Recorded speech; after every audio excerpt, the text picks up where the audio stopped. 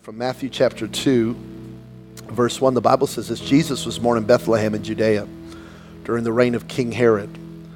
About that same time, some wise men from the eastern lands arrived in Jerusalem asking, "Where is the newborn King of the Jews?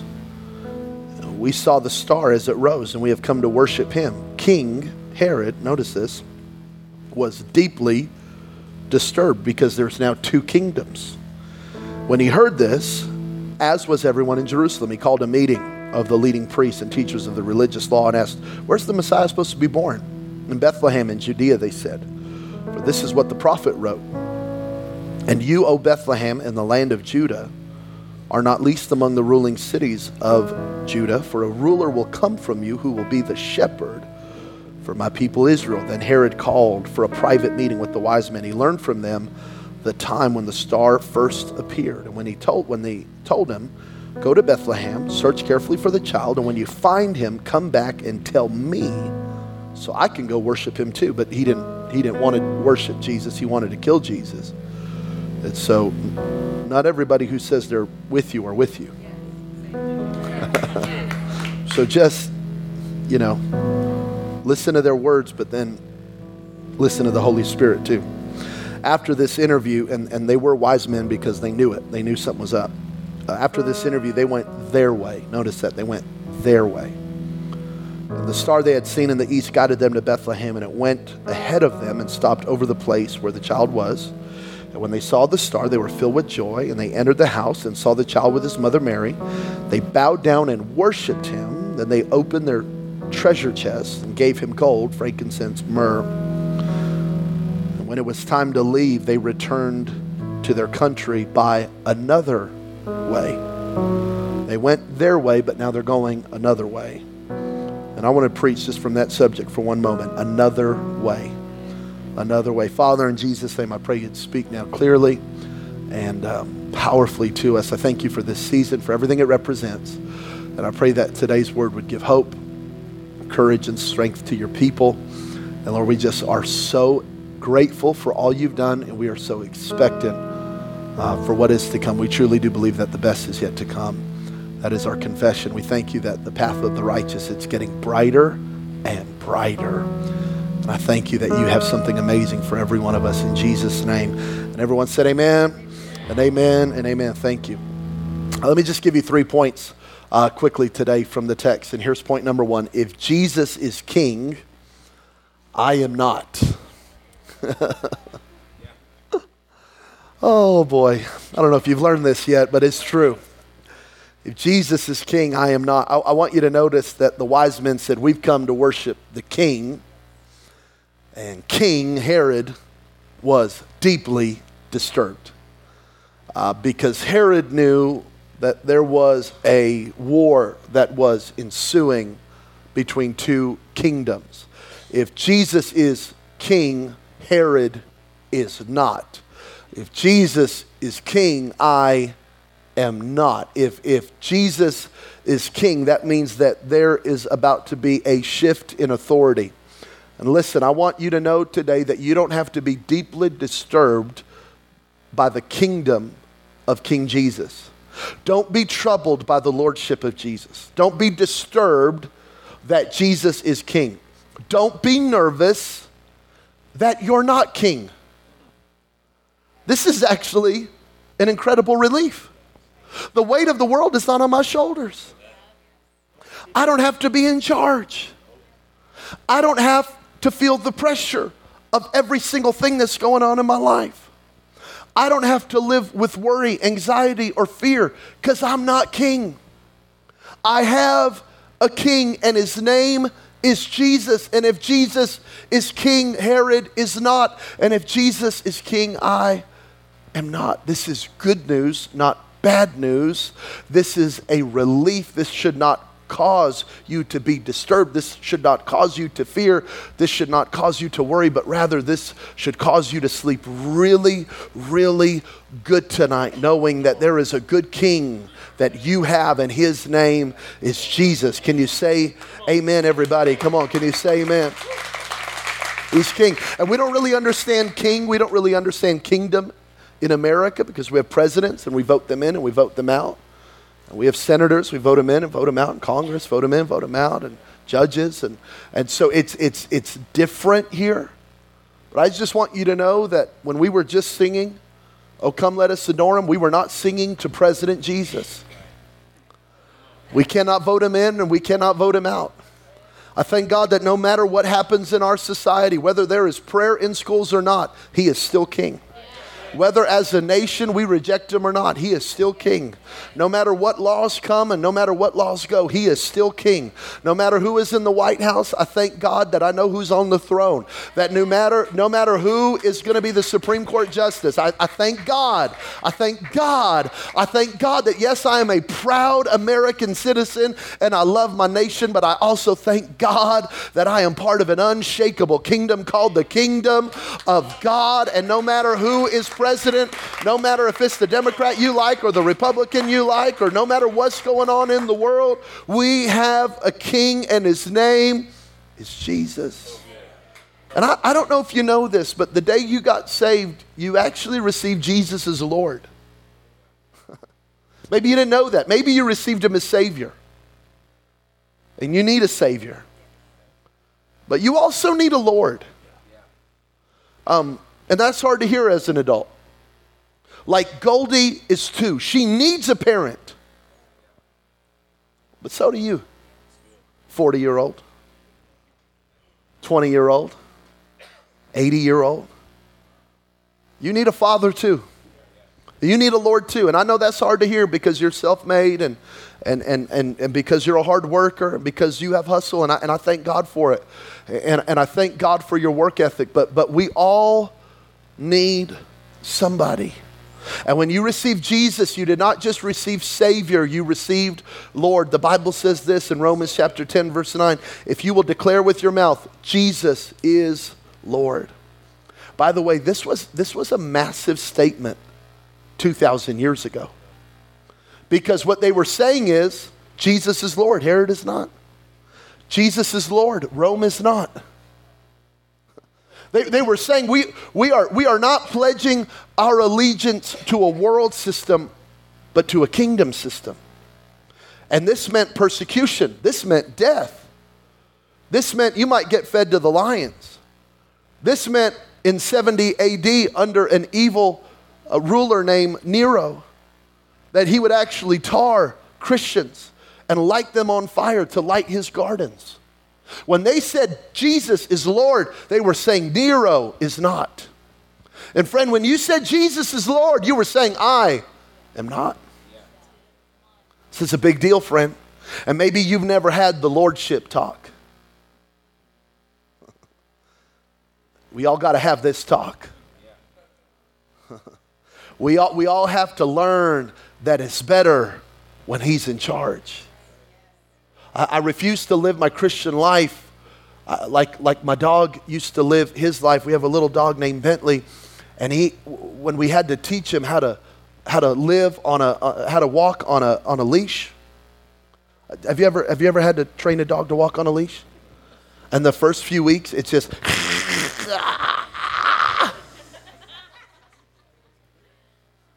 and then that dog begins to learn. The closer they get to the master, the easier the walk becomes.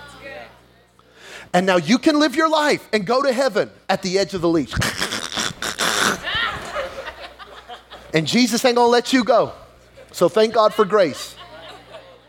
The Apostle Paul actually says there are gonna be people in heaven that are gonna smell like the flames of hell. Do you know that's in your Bible? 1 Corinthians chapter 3. Like they're gonna get in, but they're gonna smell like smoke, he said. At the edge of their leash. But eventually my little buddy learned this is much more enjoyable close to the master. Oh, friend, when you get close to him, this isn't about him being a control freak. This is about him knowing that the safest place you could ever be is right by his side. Oh, lordship is not control. Lordship is protection.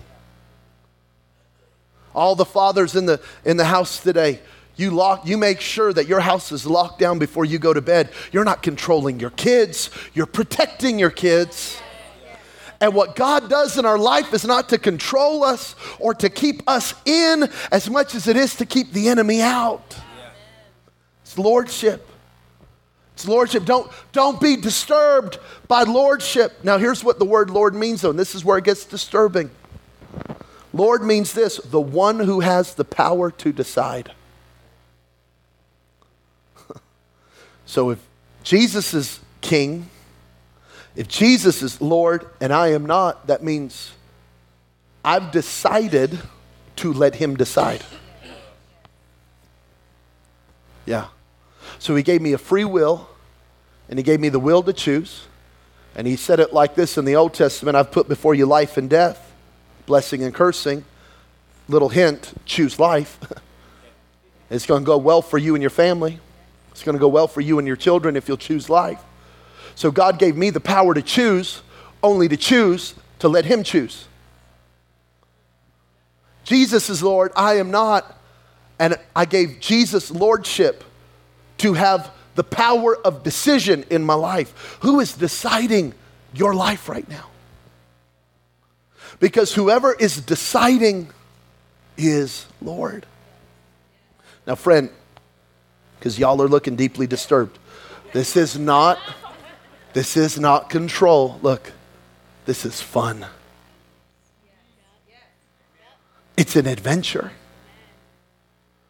It's like, Lord, what are you going to do today? Lord, what are you going to tell me to do today? Lord, how are we going to, one couple in our church gave real generously towards this building when we moved in, and I called to thank them, and they said, we just did what the Lord told us to do. Adventure, fun, exciting. I love living that way. I love that I know that I'm not doing this because I was bored and I thought, I guess I should plant a church. I love knowing that Jesus is Lord and he told me to do it. And so I live in the freedom that this isn't my church. It's his because it was his idea, not mine. I loved my walks on the beach in Newport. Now, I'm grateful that we have an Earth Cafe at the Wynn, but I really loved the one in Beverly Hills. Come on, somebody. Life was okay, but then I joined the adventure. I love the adventure. Oh, give me Jesus and give me his lordship over a matcha green latte in Beverly Hills. Because that gets boring after a while. Oh, but there is an adventure with Jesus when he tells you, go talk to that person, go pray for that person, go encourage that person. Give to that thing. Help with that thing. Serve in that thing. Oh, it's not, my life is no longer my own. That's what the Apostle Paul said in Galatians 2:20. He said, I've been crucified with Christ. It's no longer I who live, but Christ lives within me. It's the adventure of walking with King Jesus. It's not control, it's fun, it's not control, it's true life. The Bible said in 1 Samuel chapter 8 that the people of Israel go to Samuel and they said, hey, priest Samuel, we would like a king like the other nations. And Samuel said, you don't want a king. Kings will abuse you, kings will use you, kings will send you to wars, Kings will take all of your girls and make them servants. Kings will take all of your men and make them soldiers. And you'll get into things that you're never supposed to get in. Samuel said, you don't want a king. We got God. God is our king. This is awesome. This is like an incredible setup. We're not like the other nations. And they go, no, we want to be like the other nations. So he went to God. He said, God, what do I do? And God said, Samuel, first of all, don't take it personally. They're not rejecting you. They're rejecting me. And secondly, give them what they want. Because God will actually give you what you want. Yeah. Scary. Like, cool, man. Like, if that's what you, okay, whatever. And they got their king, Saul. And they had some good kings. They had David, they had Solomon, they had some golden years. But overall, they They went from evil king to evil king to evil king to evil king because they didn't trust Jesus to be their king. Oh, friend, I don't trust myself to be king of my own life, of my own family, of this. I'm not the king of this church.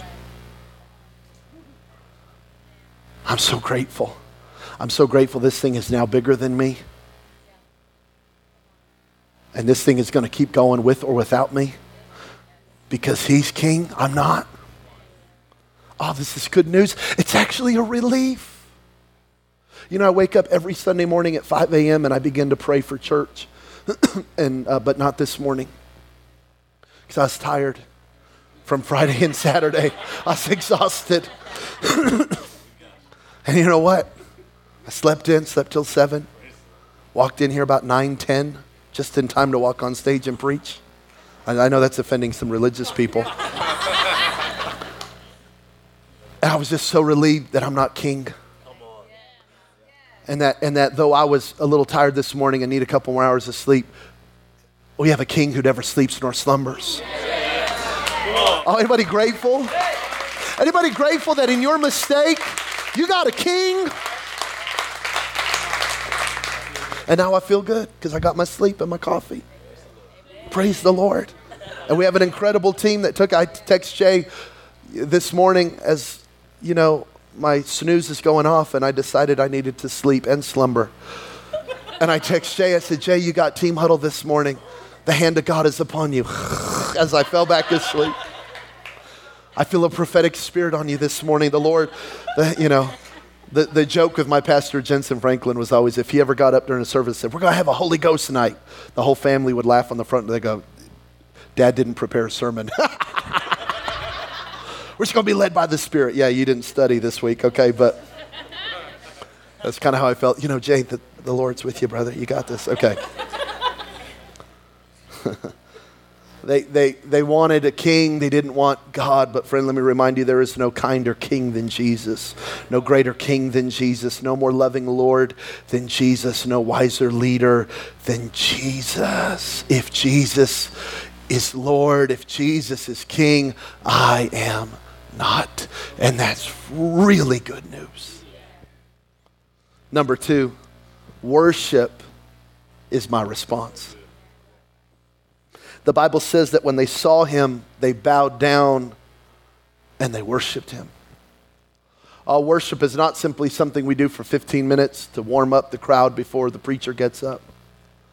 Worship is not Christian karaoke. Worship is not listening to the Christian radio station that you got in your car. Worship is a lifestyle. Worship is a bowing down.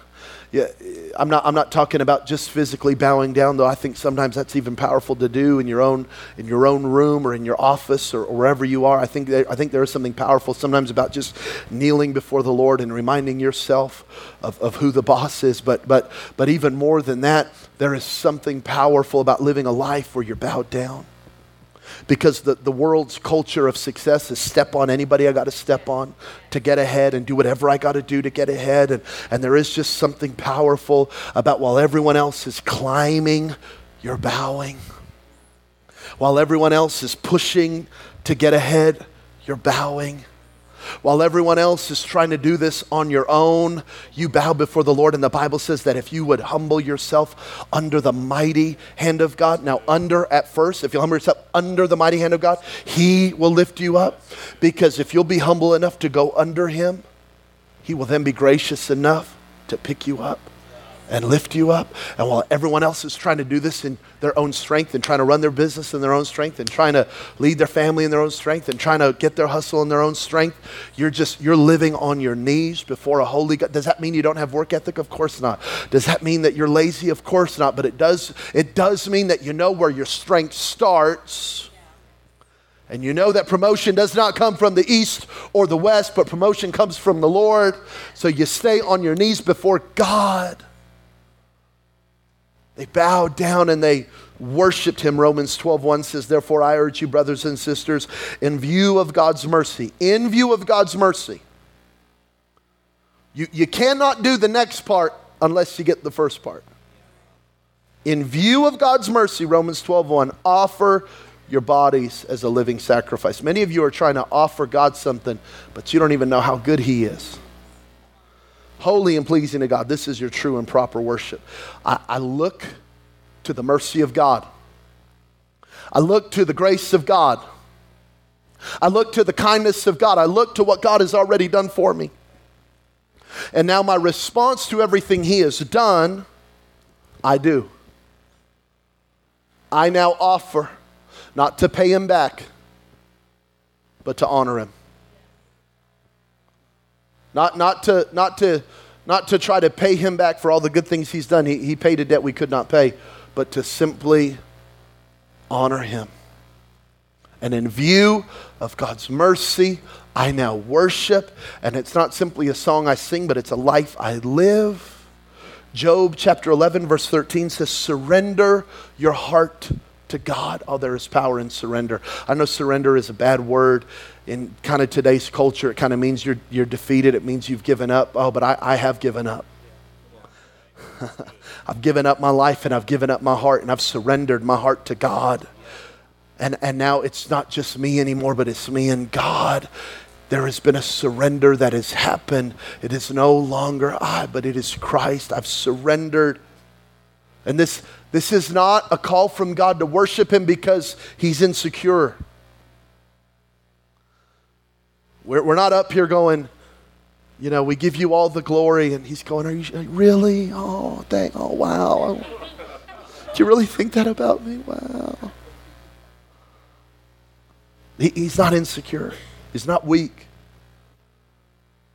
But we worship Him because we recognize how good He's been. And we worship Him because it's actually the life of worship that we actually find life. And it's in the life of worship that we have true intimacy with God. It's not just something we do on a Sunday, but it's a life we live. And it's actually the life we live that honors God. There's a story of a missionary that went to a remote island nation, and he ended up leading a whole village to the Lord. And the whole village gave their life to Christ. We come up, Jorge. And after a few months of being there and really just seeing a revival, a man walked up to him with a seashell and handed it to him. And he, oh, thanks, appreciate it kind of deal. Didn't really think anything of it. And the man left. And then the villagers began to tell him, Pastor, this is actually a really big deal. The only way to get this seashell is on a 7-day journey. You cannot get there by vehicle. You cannot get there by boat. The only way to get to this remote part of the island is you have to walk. And it's a 7-day journey over lava rocks and over, through rivers and through forests, and very dangerous and it's very remote, and it's a 7-day journey there.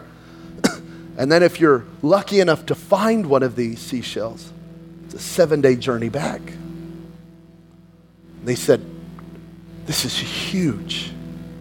This is the most valuable thing this man could give you. And so the next day the pastor finds him. He says, thank you so much. I had no idea. And the man said, oh, Pastor, the journey is actually the gift. The long walk is actually the gift. It's not really the seashell, it's the long walk. Oh, friend, it's the long walk with God that honors God. Woo. It's walking with God through hell that honors God. It's being faithful in the valley that honors God. It's walking Him through unsure, dark seasons that honor God. It's through the good times and through the bad times. It's when you can stay faith-filled in the valley and you can stay humble on the mountain. That's what honors God. It's the long walk. And by the way, it's the long walk where He walked with you through your sin and through your rebellion and through your attitudes and through your mistakes and through your secrets and through your strongholds and through your struggles. It was the long walk where He walked with you through the valley of the shadow of death, and He shows you His faithfulness. It's that long walk It shows us just how good he is. So it's actually a two-way gift.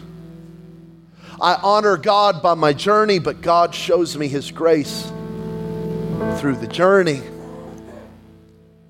I'm so grateful that our God is not just a God of good moments. He's not just the God of great miracles. I'm so grateful that he's the God of the journey. He's the God of the long walk. So when you tithe, it's not just the money. It wasn't just the gold, frankincense, and myrrh. It was the walk that accompanied it. Because see, did you notice they walked into a house? Did you notice that? They did not walk into a barn. Jesus was already older. He would have been a toddler by this time. Theologians tell us he would have been around 2 years old. Their journey started 2 years earlier when they saw the star. It wasn't really the gold, frankincense, and myrrh. It was the long walk. Dad, I know you're going to give your kids great gifts this Christmas, but the greatest thing you can give them is the long walk. Mom, I know you're going to spoil your kids. I'm so grateful. But the greatest gift you can give them is just the long walk. Baby, we stay faithful to God. Kids, look how good God has been to us. Oh man, our journey has had ups and downs. Our journey has had mountain high and valley low. We've had some backsliding days. We've had some really good days. We've had some revivals and man, we've had some really bad moments that we're not really proud of. But we made it by the grace of God. It's actually the long walk. It's actually the long walk that is the legacy. It's actually the long walk that when you wanted to quit and you didn't quit, that's the thing you give your children. This morning, Goldie woke up and she saw the she saw the gifts under the tree. A little 2 years old. Presents, yay, presents. It really has nothing to do with the stuffed animals we got her and the little toys we got her. The greatest thing I can give her is the long walk. That I love Jesus. And the greatest thing I can show her is that Jesus is going to be with her for the long haul. It's the long walk that's the gift. That's why the Apostle Paul would say in Galatians chapter 6, don't grow weary on the long walk. Well, that's my interpretation. Don't grow weary in well-doing. Don't grow weary on day 2. Don't grow weary on day 4. Don't grow weary on day 8. Can you stick it out for the 14-day journey? Because it's the long walk that's going to break the curse. It's the long walk that's going to change your children. It's the long walk that's going to change you. Oh, can you say amen, somebody? Come on, it's the long walk. Sir, the journey was the gift. Lastly, number 3, I got to end. Jesus changes my direction. Jesus changes my direction. Verse 9 is interesting. The Bible says they went on their way. But in verse 12, they went another way. Have you been going your way long enough to realize you're not getting anywhere? How long are you going to keep going your way? How long are you going to keep fighting over that little molehill that you've made a mountain?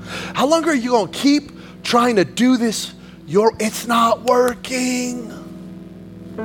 With all due respect, maybe it's time to go another way. So let me give you a Bible word that if you grew up in church, you've heard this word, but maybe you don't know what it means. It's a big Bible word. It's called repent. Now, I don't know what repentance looked like in your mind, but for me, this little Pentecostal kid, repentance was you come to the altar.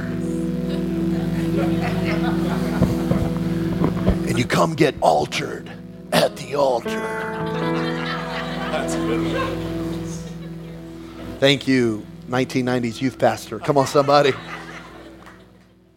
Got to lay it down at the altar, man. And so my teenage years, you know, new Metallica CD, but then to the altar. Break it, burn it, buy it again. I'm over that.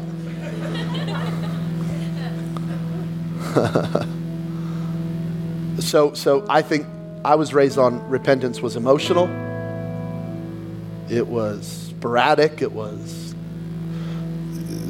condemning. It was shameful. It was confessing something to someone I didn't even know and shouldn't have trusted. That's not repentance. That's religion in a nutshell, man. Repentance, Acts chapter 3, verse 19. Now repent. Stop right there. You can repent right now. Like, I don't have to stir you up. You can just repent now. Right now. Like, you don't have to.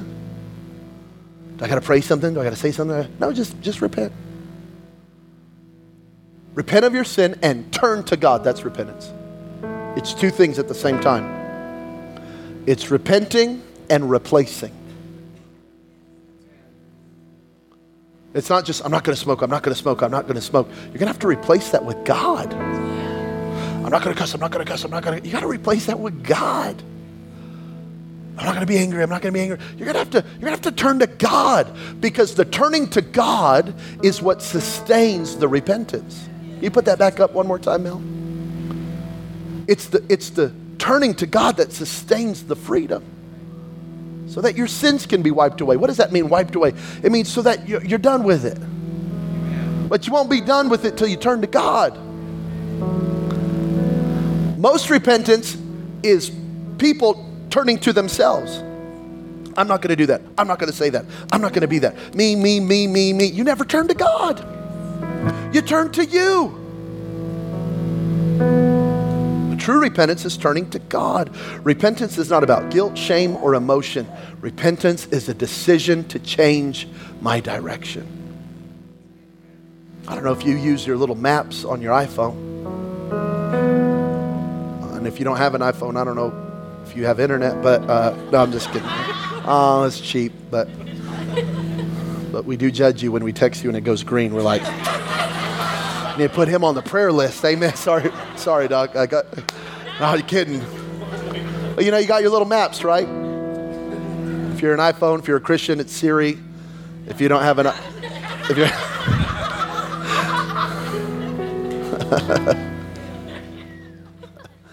if it's green, you know, if you got another one, it's Mabel or something. I don't know who it is, but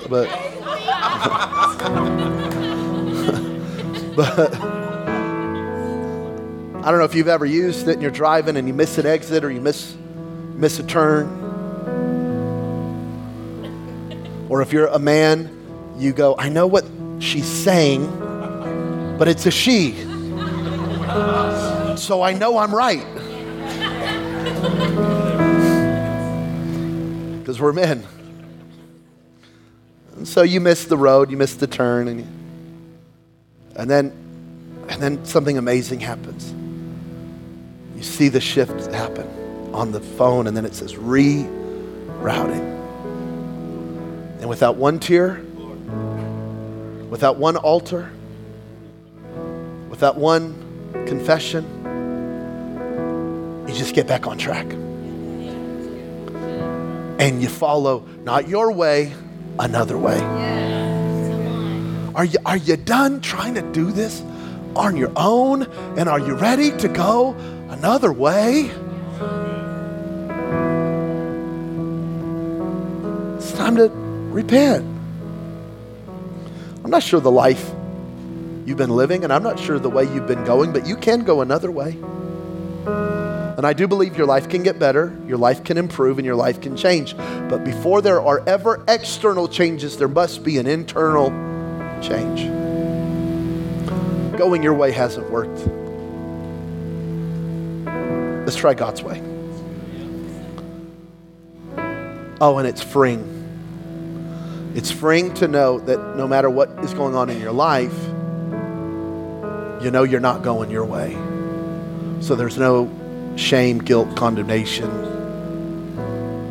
There's none of that. There's none of those head games. Because even in the valley of the shadow of death, you fear no evil. Because his rod and his staff, they comfort you. Surely goodness and mercy are following you all the days of your life, and you shall dwell in the house of the Lord. Because I'm not going my way, I'm going another way. Let's look at this in Ezekiel as I end. Ezekiel 46:9. But when the people came in through the north gateway to worship the Lord, they must leave by the south way. Those who enter by the south gateway must leave by the north gateway. They must never leave by the same gateway they came in, but must always use the opposite gateway. God's going, when you come to me, you're going to leave different. When you have an encounter with me, you went in one direction, you're going to leave another direction. And it's not only the call of God to do it, but it's the grace of God that empowers us, and it's the mercy of God that would allow us, that we don't have to keep struggling in our stuff forever. But there is another way, and I know I've been going south, but I can go north. I know I've been going north, but I can go south. I know I've been east, but I can go west. I know I can make a change, and I've been going my way, but now it's time to go another way. That is salvation right there. So maybe you go, I've never had that. Well, this is your moment. You know, Jabin, maybe I've prayed a prayer before. I want to be a better person, but I've never had a change of direction. This is your moment. It's time to give him deciding power. Watch what he'll do in your life.